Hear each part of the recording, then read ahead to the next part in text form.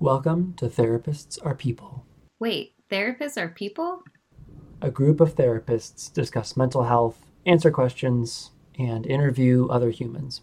Hey, looks like we got the band back together, everybody. It's good to see y'all this morning. Morning. Good morning. It's nice to be back. Yeah, thanks for coming back, Kyle. We missed you. I missed you too. Don't get to see enough of any of you anymore. It's really weird. It's super weird. Well, today on the show, we're going to talk about seasonal changes, a whole bunch of different seasonal changes. We're going to talk about seasonal changes around mood. We're going to talk about seasonal changes in terms of location. And so that's a awkward tease to mean like people will be returning home potentially or not, and the changes that come with the kind of usual rhythms of the year. And also seasonal stuff in terms of what's happening in the world right now, how to talk about things like the election or and whatnot with people in your life. We just think that it's probably timely to talk about all these different seasonal things. I don't know, what are some of the things that y'all are most kind of concerned about coming into this fall and the winter? Worried about not being able to be outside as much, especially as it's starting to get a bit colder. Days are a lot shorter. Yeah, I'm feeling that a lot right now. We spent like almost the whole weekend outside. Whenever y'all are listening, it was warmer when we recorded this. And I'm going to miss this so much. I kind of wish I was recording outside right now so I can soak in the last little bits that we have left. Yeah, I think today's it. I think so too. Yeah. So again, whenever you're listening to this, just imagine a warmer time. That's when we're recording this. Also, it's fall when the 60s are warm. Right. Yeah, So absolutely. balmy. What are Yeah. other people going to miss or have a hard time kind of adjusting to this fall, concerned about? My body just gets confused. I'll feel like, man, it's got to be 8:30 or 9 o'clock at night, and I look at the clock and it's like 5:30 or 6, especially when it starts getting dark at like 4:30. It's just weird. I'm like, all right, we should be getting the kids ready for bed, and it's like, oh wait, no, it's 6:30. What do we do now? It's just odd. And it takes Yeah. a long time for me to adjust to that. Yeah, I'm super thrown off. Even though daylight savings wasn't that long ago, or was over a week ago, I feel still pretty thrown Well, off. what's interesting is how much our society doesn't shift our activities or responsibilities for the winter that has a natural change on our body. And our body goes into survival mode. This is the time that we hunker down, we introvert, we have to put on a little bit more weight to even kind of survive the winter in a very um, old sense of just like having bodies. And yet we have no major changes in our day-to-day life to facilitate that like need to introvert a little bit more and self-care more. So I I noticed this pretty significantly when I moved from Utah to California in my childhood. And California, nobody changed. Everybody kind of stayed the same because the weather doesn't change. And then coming back here and moving back into that seasonal rotation again of like, oh, my body wants to slow down. The roads are going to get harder to drive on. Everything's dying around me. And like, so I want to introvert and like let a part of myself go and a new part emerge. Like, all of that's happening. And I'm excited and nervous for it, like most years. Yeah, so much of that I just totally resonate with. I'm just kind of like listening to that and being like, oh my gosh, why don't I change in the winter? But I'm gonna let myself do it. Society doesn't let you do Yeah, it and that too. was It's beautifully not said. just you. Yeah, that's so true. I mean, the way that we kind of structure our work lives, our school lives, for those of you listeners who are students, you probably recognize the ways that those things don't shift in the way that they ought to. Yeah, semesters ramp up by the end. Yeah, good point. It gets even harder. You get less daylight and your body's more confused and you have more to do. That's not easy at all. No, not at all. A thing that I hear about a lot from students is this sort of anticipatory seasonal change in their mood. And I think that a lot of that, by the way, is normal. As our bodies are exposed to less sunlight, we don't have the same kind of energy that we typically would at the warmer parts of the year. deficiencies in terms of the nutrients that we're taking in shifts our ability to have energy. But so it's natural to have a bit of a dip in energy. And for some folks, that dip can cause pretty significant mood changes as well. And so this is the thing that I have students ask me about a lot, is I don't know if I have this kind of winter blues versus a more seasonal affective disorder. People will sort of throw that terminology around. I wonder how you all talk with students about that who are concerned about seasonal changes in their mood. One of the things that I find myself talking with students about is that I need to check if other things are remaining the same.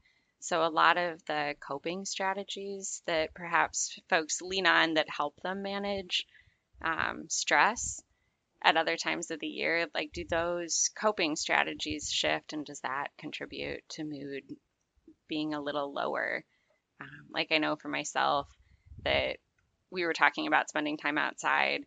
For me, it's not just the time outside, right, in the sunlight, but also that I'm more social when I'm like able to do things outside with friends, and especially right now with COVID, that's been like in a distanced way the only way to see family and feel comfortable for myself with that. So thinking about how perhaps folks are spending less time with meaningful others, less time outside, maybe not doing as much activity as they've done before, and then like what's the impact of not doing those coping strategies on mood? Yeah, I totally agree with that. I focus with my with the clients that I work with, and also myself and family and friends, like on recognizing that things don't happen as organically. Once the days get shorter and it gets colder and people just don't want to go out in the cold, things don't just happen kind of spur in the moment so often. And so we have to try to do things on purpose, try to have fun on purpose, which might not have been as difficult before. It's definitely more difficult during the pandemic for sure. Like I have to make myself be excited to go out in the cold. Like, oh, this is going to be a fun walk in the brisk cold, or I'm excited to take my kids sledding, or whatever the thing is that I might not actually be super pumped about. But I guess the skill is finding happiness and finding joy in places that you might not naturally, just because you recognize that it's what you have. It's kind of all you have. Can't wait for sledding. I'm still a child, so I can't wait. I'm super pumped for that this year. Man, I hope we get a lot of snow. Kristen, I know that's an unpopular opinion, but I want a lot of snow. If it's going to snow, I want it to snow. Well, especially now that we're all working from home, like I feel like I'm happier rooting for the snow because I don't have to worry about driving in it. So I'm like, oh yeah, bring it on. Mm-hmm. Only like 1 day, 2 days a week I got to leave the house. There you go. That does make me though think a little bit about this winter. Like we're all working from home. So those like opportunities to like get out or even just organically walk across campus or be outside a little bit more, I think we're going to miss some of that sunlight. I even think like last winter, Kyle, you said something that resonated with me a little bit. So we had meetings in the like very bright and early, and Kyle a couple times like saw me and another coworker waiting for a bus, and he's like, let's just walk it. And like as much as I did not want to walk in the cold, I knew I felt better after Kyle encouraged us to walk from the east side to the west side of campus. And so I think this winter is going to be a little bit harder too, just to like motivate ourselves to take those extra steps, because they're not even as organically available as they would have been in the past. Kyle, maybe you'll have to text me and tell me to like go for a walk or something. All right. I'm going to start looking at your schedule and being like, Heidi, 11:30, go for a out and back. But one of the things that strikes me often is a lot of students will sort of self-diagnose this like winter blues, and they'll say, I must have seasonal affective disorder, right? And one of the things that I try to help them understand is that seasonal affective disorder is essentially just depression that happens over this period of time. It's with a winter pattern, right? And so essentially, we can't actually know if that's the case unless you've experienced it. And those symptoms are generally pronounced. They actually occur within those winter months and largely not outside of it. So if you notice that your depressed mood happens intermittently throughout the year, it's likely not with a seasonal pattern, right? It's not likely that it's the winter that's causing it. But if for 2 or 3 years you notice that's when the changes happen, that might be an indicator. One of the things that people often read about or think might be helpful to them are these light boxes, right? People sit in front of a lamp. It looks like, I wish y'all could see this right now. It looks like Brittany's actually in front of one right now. Does look like one. She's not. Her window just, I think her window is just really blazing sun down on her. But so she's getting the natural version of this right now. You'll have to tell us how it feels after our podcast. But what the light boxes are essentially these lamps that provide a full spectrum of light so that you're taking in the same kind of light that you would otherwise if you were outside. The light changes during the winter time. We don't get the same full spectrum and we get less of it.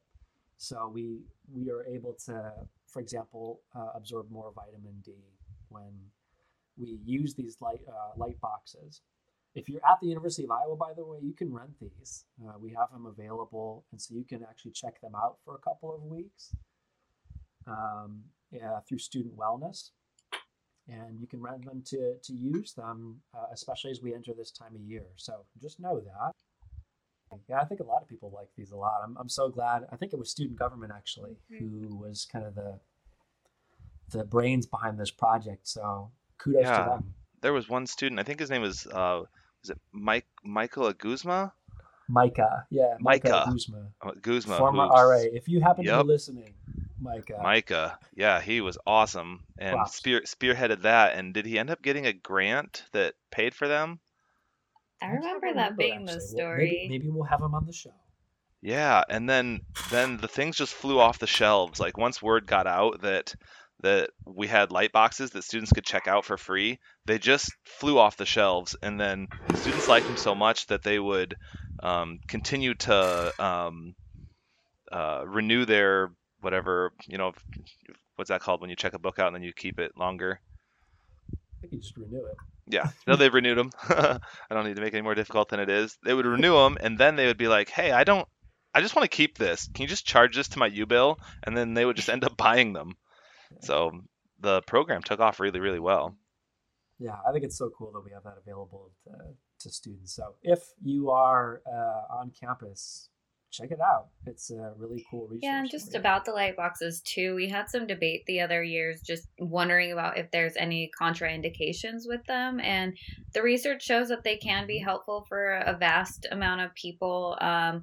That there is no negative interactions with people with bipolar disorder, which was a concern. It's just recommended that you do it earlier in the day rather than at night, because at night your body should be getting darker light. So if you're doing it in the evening, you're going to be energizing your body at the end of the day when you're supposed to be like letting it relax. So just be mindful about when in the day you decide to use it. And it really does require consistency to feel any kind of effect of it. And I think you do it for maybe like 20 minutes a day.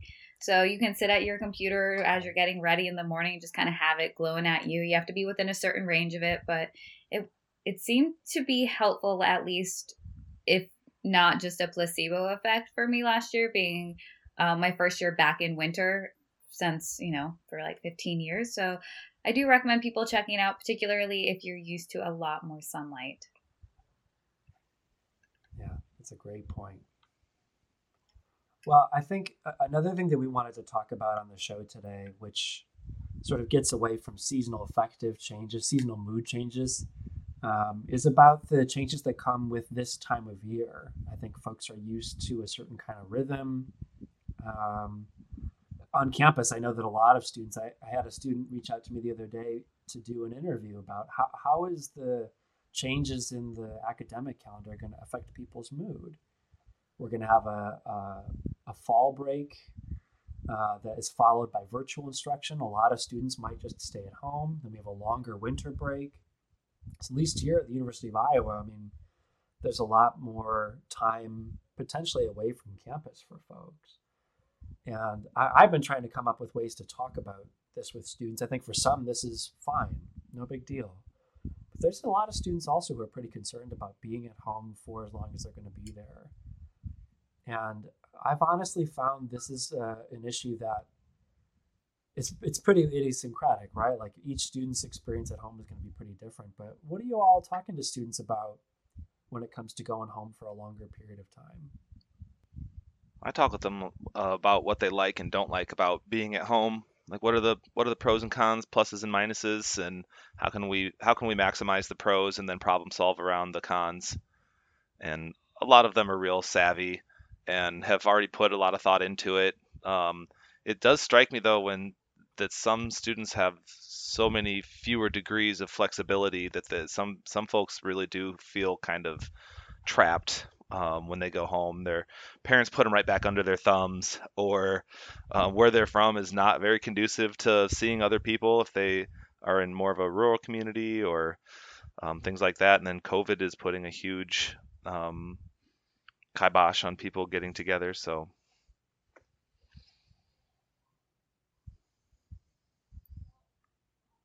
yeah, I think I work a lot with first and second year students on campus, and a lot of them are concerned about when they return home how previous kind of rules to how they were when they lived with whoever's at home might return. So, and they've gotten used to this sort of sense of independence, and they don't want to have to regress, so to speak. So, I've encouraged a lot of students to start talking ahead of time about what kind of expectations are they going to have? What's their family going to sort of anticipate that life will be like?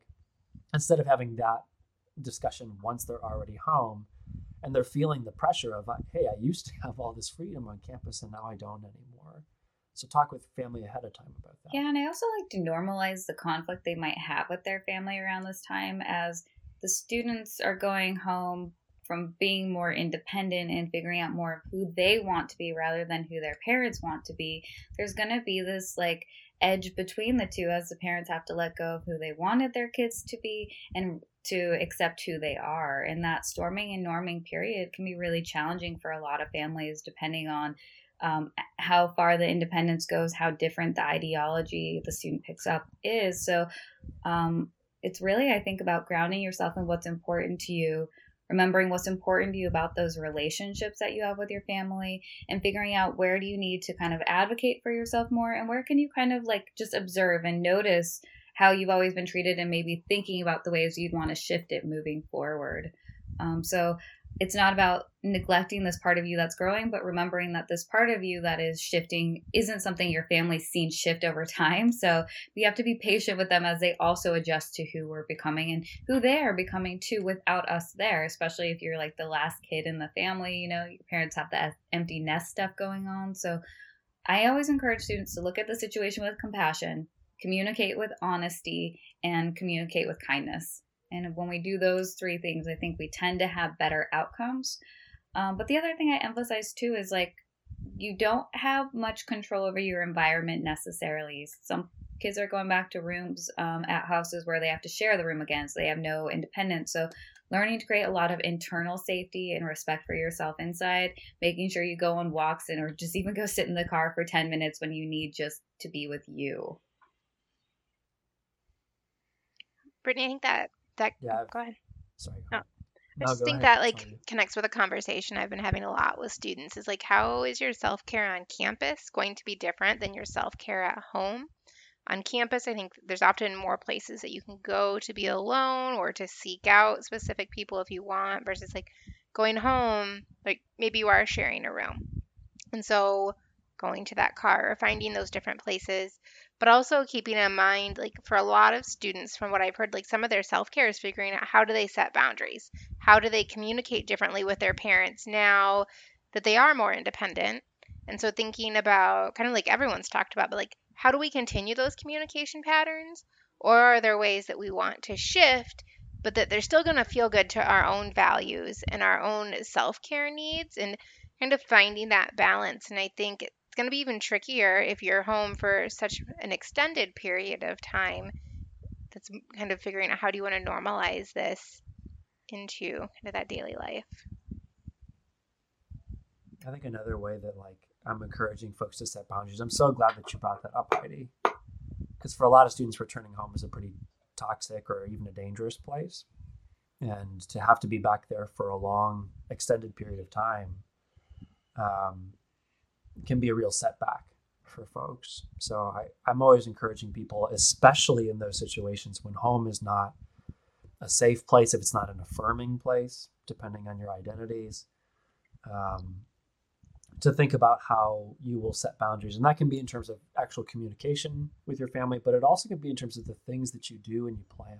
So I'm going to plan to work a lot over the fall break, for example, so that I don't have to be home in the environment that's not healthy for me. So that's a thing that I encourage a lot of students to think about, is how will you kind of structure your time? How will you plan it out?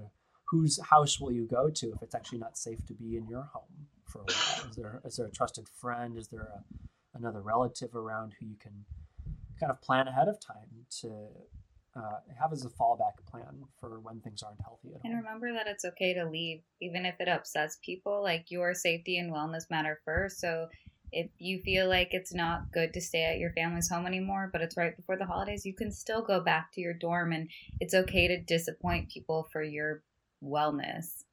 I also know that there are students who are already facing that issue, in the sense that they've decided it's not safe for them to travel. They've decided they're not going to get on that plane and go home. And that is hurtful to the family and upsetting to the family, but it also is to the student who doesn't want to have to make that mature call right now, but is doing so because they know that their parent has some illness, or they know that their sibling can tolerate potentially getting sick. So there's a lot of grief going into this holiday season that there hasn't been before. Mostly we focus on, like, how do we get through the family dynamics, because they're tough. But right now we also have the, how do I be around my family? No, I'm not getting them sick. How do I not go around my family so I don't get them sick?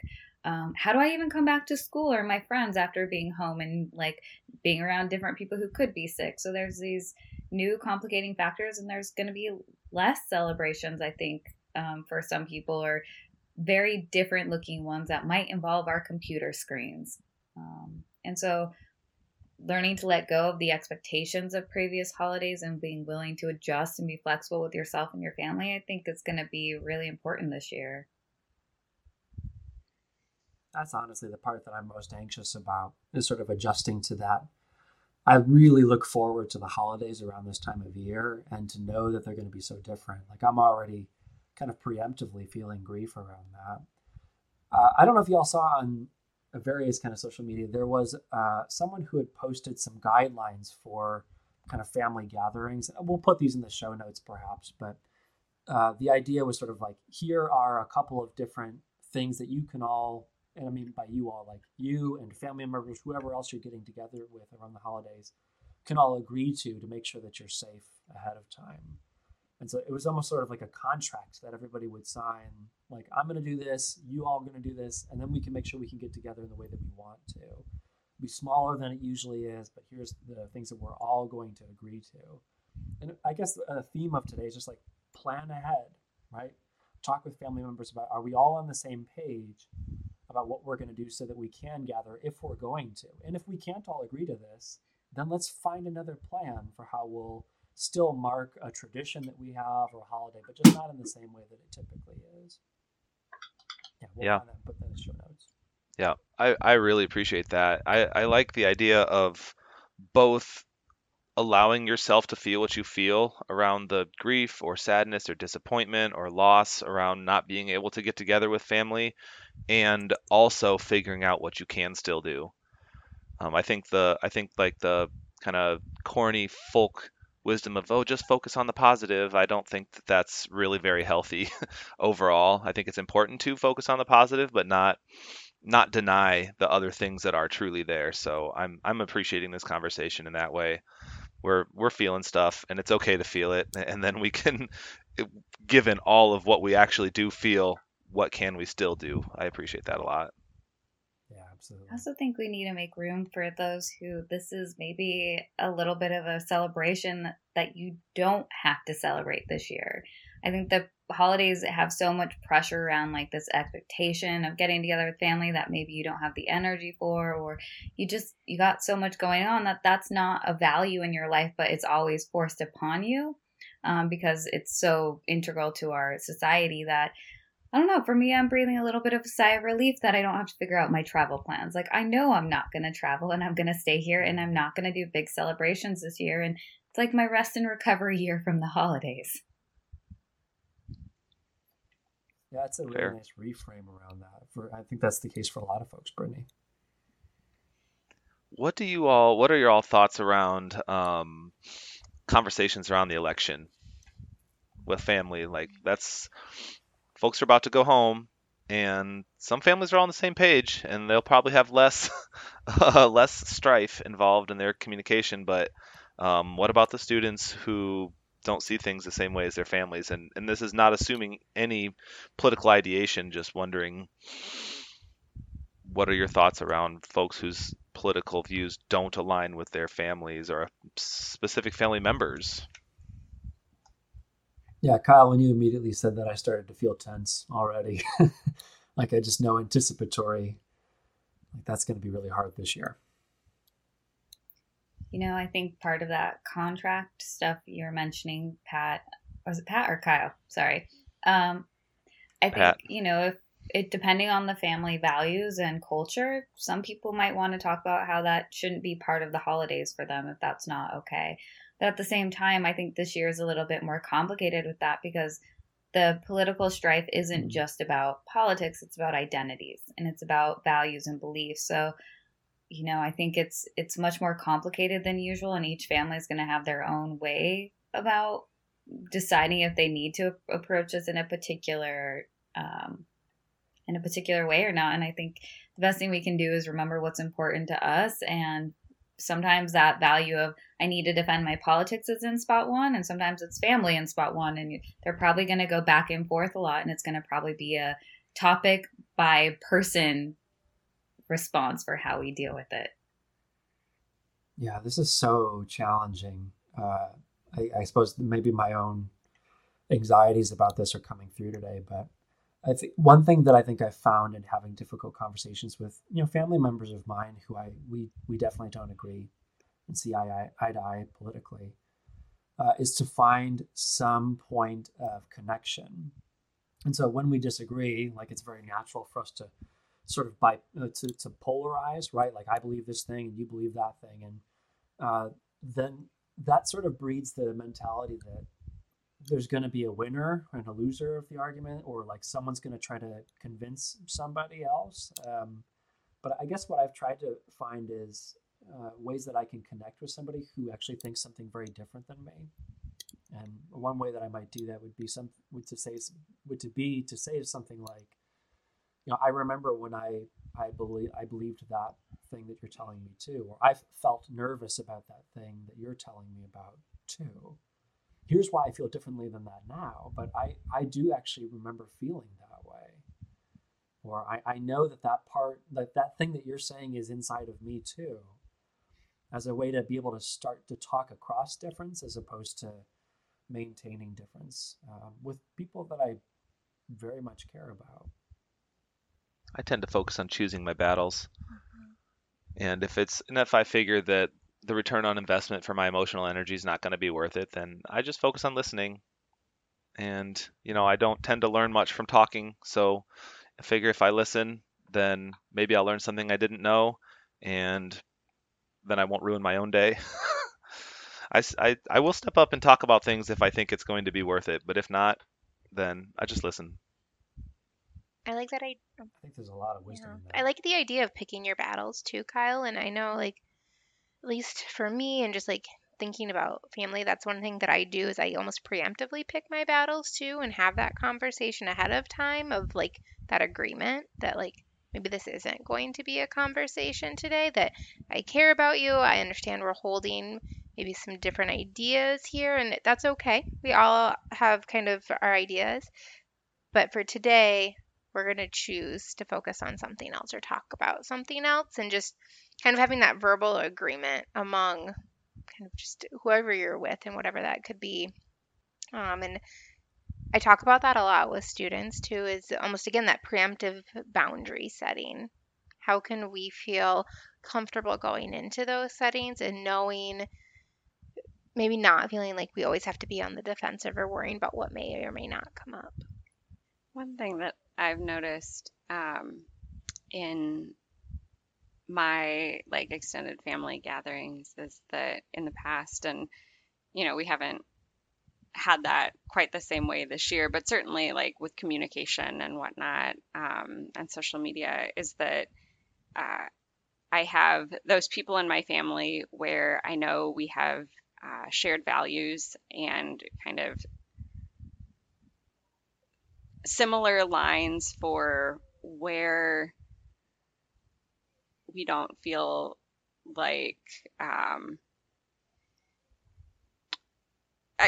where it doesn't feel like compromise is on the table, especially around things with like human rights, and really leaning into those relationships where it's kind of like, we text back and forth,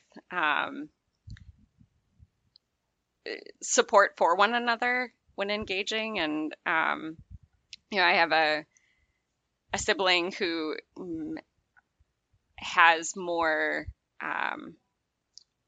folks in his orbit with different beliefs, and I find that like being able to touch in with one another on like, okay, where am I coming from in this? Am I being too bullheaded, or is this like looking for support and holding a line, I guess? And I think that has been really helpful for me and my family, because we are very much Midwest nice, which sometimes sweeps things under the rug, right? And it festers under the rug. It's not like it's actually swept and gone. So I think sometimes being able to identify like, who are those people in my life that I feel able to communicate with in really frank and honest ways, and who I trust that they will give me honest feedback when I ask, like, okay, here's my reaction, talk me through it, I appreciate you saying that, Kristen, because I think it's actually really important to invite the dialogue. Like, as much as we're all talking about setting limits today and sort of picking your battles and choosing what kind of conversations you're going to have with people over the holidays, all 5 of us on the podcast are white. I'll speak for myself. The majority of my family, almost everyone in the family, is white.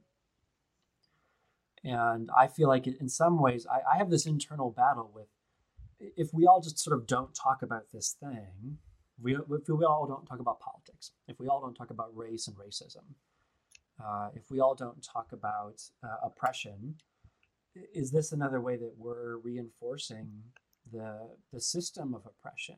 Yeah. And so I feel like I have this duality with me. Like, I really want to enjoy this holiday that I treasure and I love.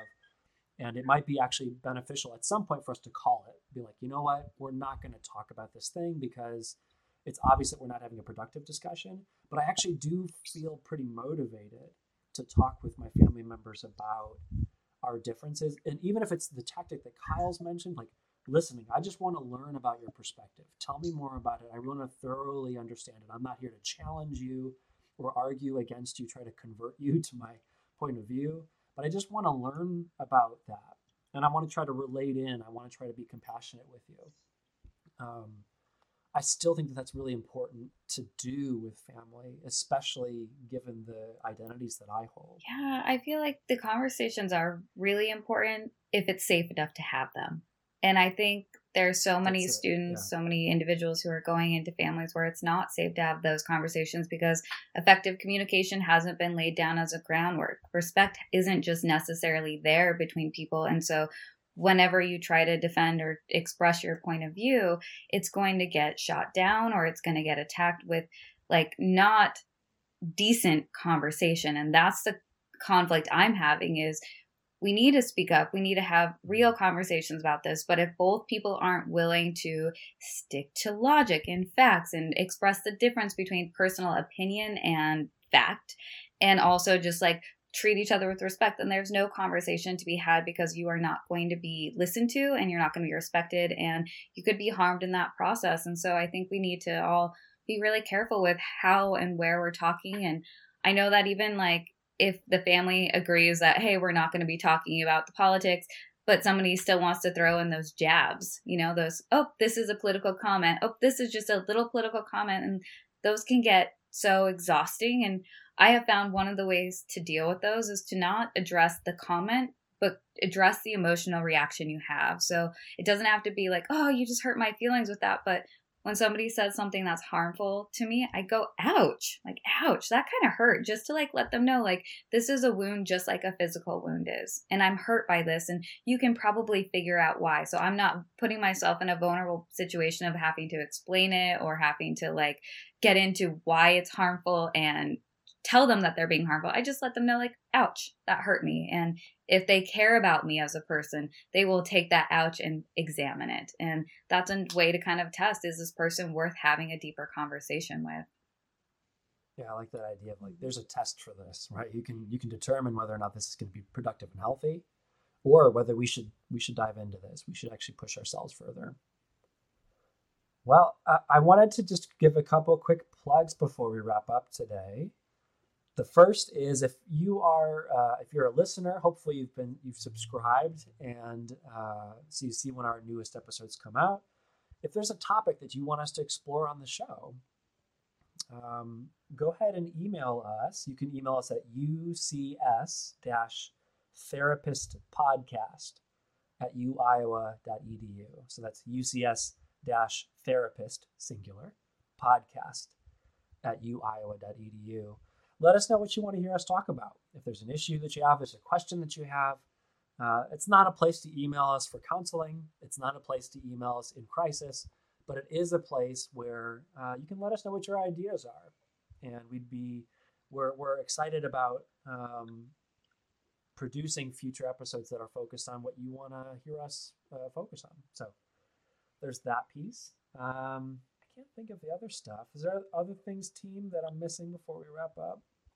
Well, I want to give one more shout out to Mr. Micah Aguzma. Sorry for calling you Michael. I know your name is not Michael. I know it's Micah. And I appreciate your work at Iowa very much. All right. Thanks, folks. Thanks, We'll see you next time. Bye.